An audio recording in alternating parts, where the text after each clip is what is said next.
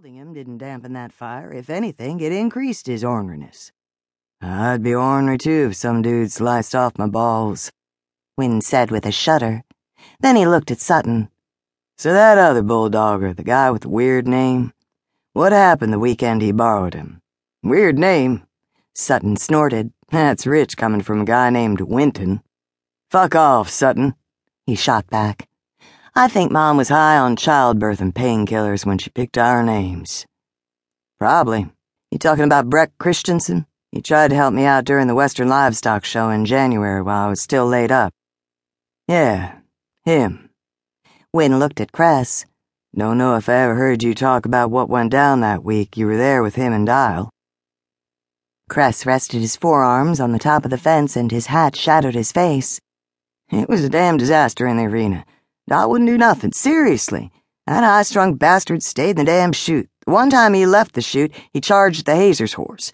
Breck traveled to Denver specifically to get a feel for Dial before the competition, but he ended up sticking with his own mount. Huh. Surprised you stayed in Denver for the whole stock show since it meant you had to take care of Demon Horse while you were there. Cress shrugged. I never get to see behind the chute's action for a week-long event. It was interesting, everyone was friendly. So Breck took good care of you? Sutton asked. Cress choked on his beer. Wynne patted him on the back. You okay? Yeah. Cough, cough. A bug flew in my mouth. Another cough. Breck introduced me around. Sutton nudged his shoulder. Breck introduced you to his Buckle Bunny pussy posse? Before Cress responded, Wynne interrupted. Cress wouldn't know what to do with the ladies. The kid is all work, no play. He probably spent all his time hiding in the horse trailer. I ain't no kid, Cress said tightly. And don't assume you know what I got up to, because you don't. Anyway, Breck knows everyone. He looked at Sutton. He introduced me to Saxton Green, that other bulldogger you get mistaken for all the time. He's built like you, even looks like you. He sure don't act like you. That man is fucking wild. Sutton groaned. Do you know how many times I've had to defend myself against something Saxton did? It sucks. That's about the only time I don't mind that the other competitors call me the Saint. Other competitors and everyone else involved with the rodeo circuit, including the women, call you Saint because you're the one who acts like a freaking monk. Wynne pointed out helpfully. Damn, man, how do you turn down all that free pussy? It ain't free, trust me, Sutton retorted. Wynne, leave him alone, Cress said. Stop acting like you got it rough and ain't getting your fair share of tail. Women are lined up in your driveway to get a piece of you. Wynne smirked and raised his beer. It's good to be me. Cress rolled his eyes. Oh, and I also met the couple who raised and trained Dial before you bought him. That piqued Sutton's interest. Chuck and Berlin Gradsky? Really?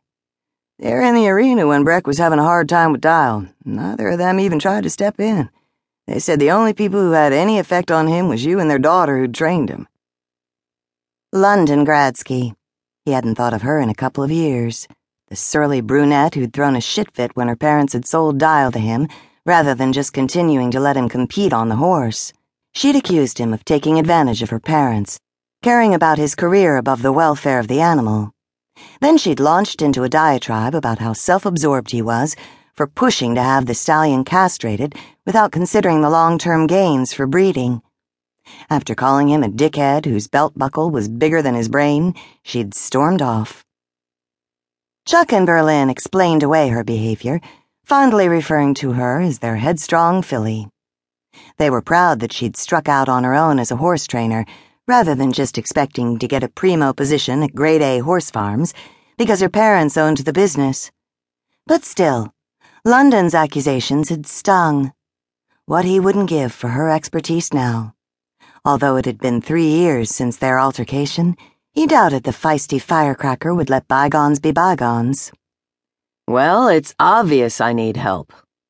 What about that Eli guy? Wynne said.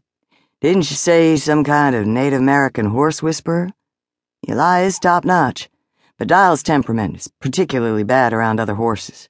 He took a chunk out of the alpha horse the one time I left him there. This was after Eli put him in a pasture by himself and he jumped the fence. So Dial is no longer welcome. I have faith you'll figure something out that doesn't